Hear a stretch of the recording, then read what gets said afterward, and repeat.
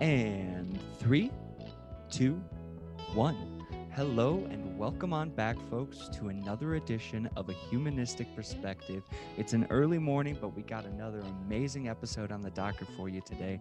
I can't wait to get into this week's episode, and let me share a little information on my guest today. My guest today is a nomadic traveler living in an RV, experiencing the open world, just living freely. He's an artist. He's a creator. He's a photographer. He's a man and a thinker. And I'm so pleased today to be joined with John Noltner. John, thank you for joining me today. Chad, it's great to be with you. Thanks for having me. Yeah, and so we were talking a little bit beforehand. So how has life been recently? Catch me up. Give me a little update. So you're living in an RV. How did you even get there? And how's COVID been for you recently? Oh man, that's so many interesting questions. Life in an RV is great. My wife and I decided to sell our house in the middle of a pandemic where we'd lived for 20 years and raised our family. We figured out, we've been on the road now for about a year. Okay. We decided that we could live and quarantine in a pandemic just as well in a trailer as we could in a house. Sure. We were done mowing lawns. We didn't have any need for that many square feet anymore, and we wanted to change. Did you have a lot of kids too? We had 2 kids. We had Jordan is 26 now, and Brenna is 23, and so they're sort of off doing their own thing. And we were just ready for something new. You know, pre-pandemic, this project that we're going to be talking about, A Piece of My Mind, had kept me on the road a lot. So in 2019, I think Karen and I were apart from one another for 180 days that year. And that's not why we got married. You know, we kind of like each other and we wanted to be together.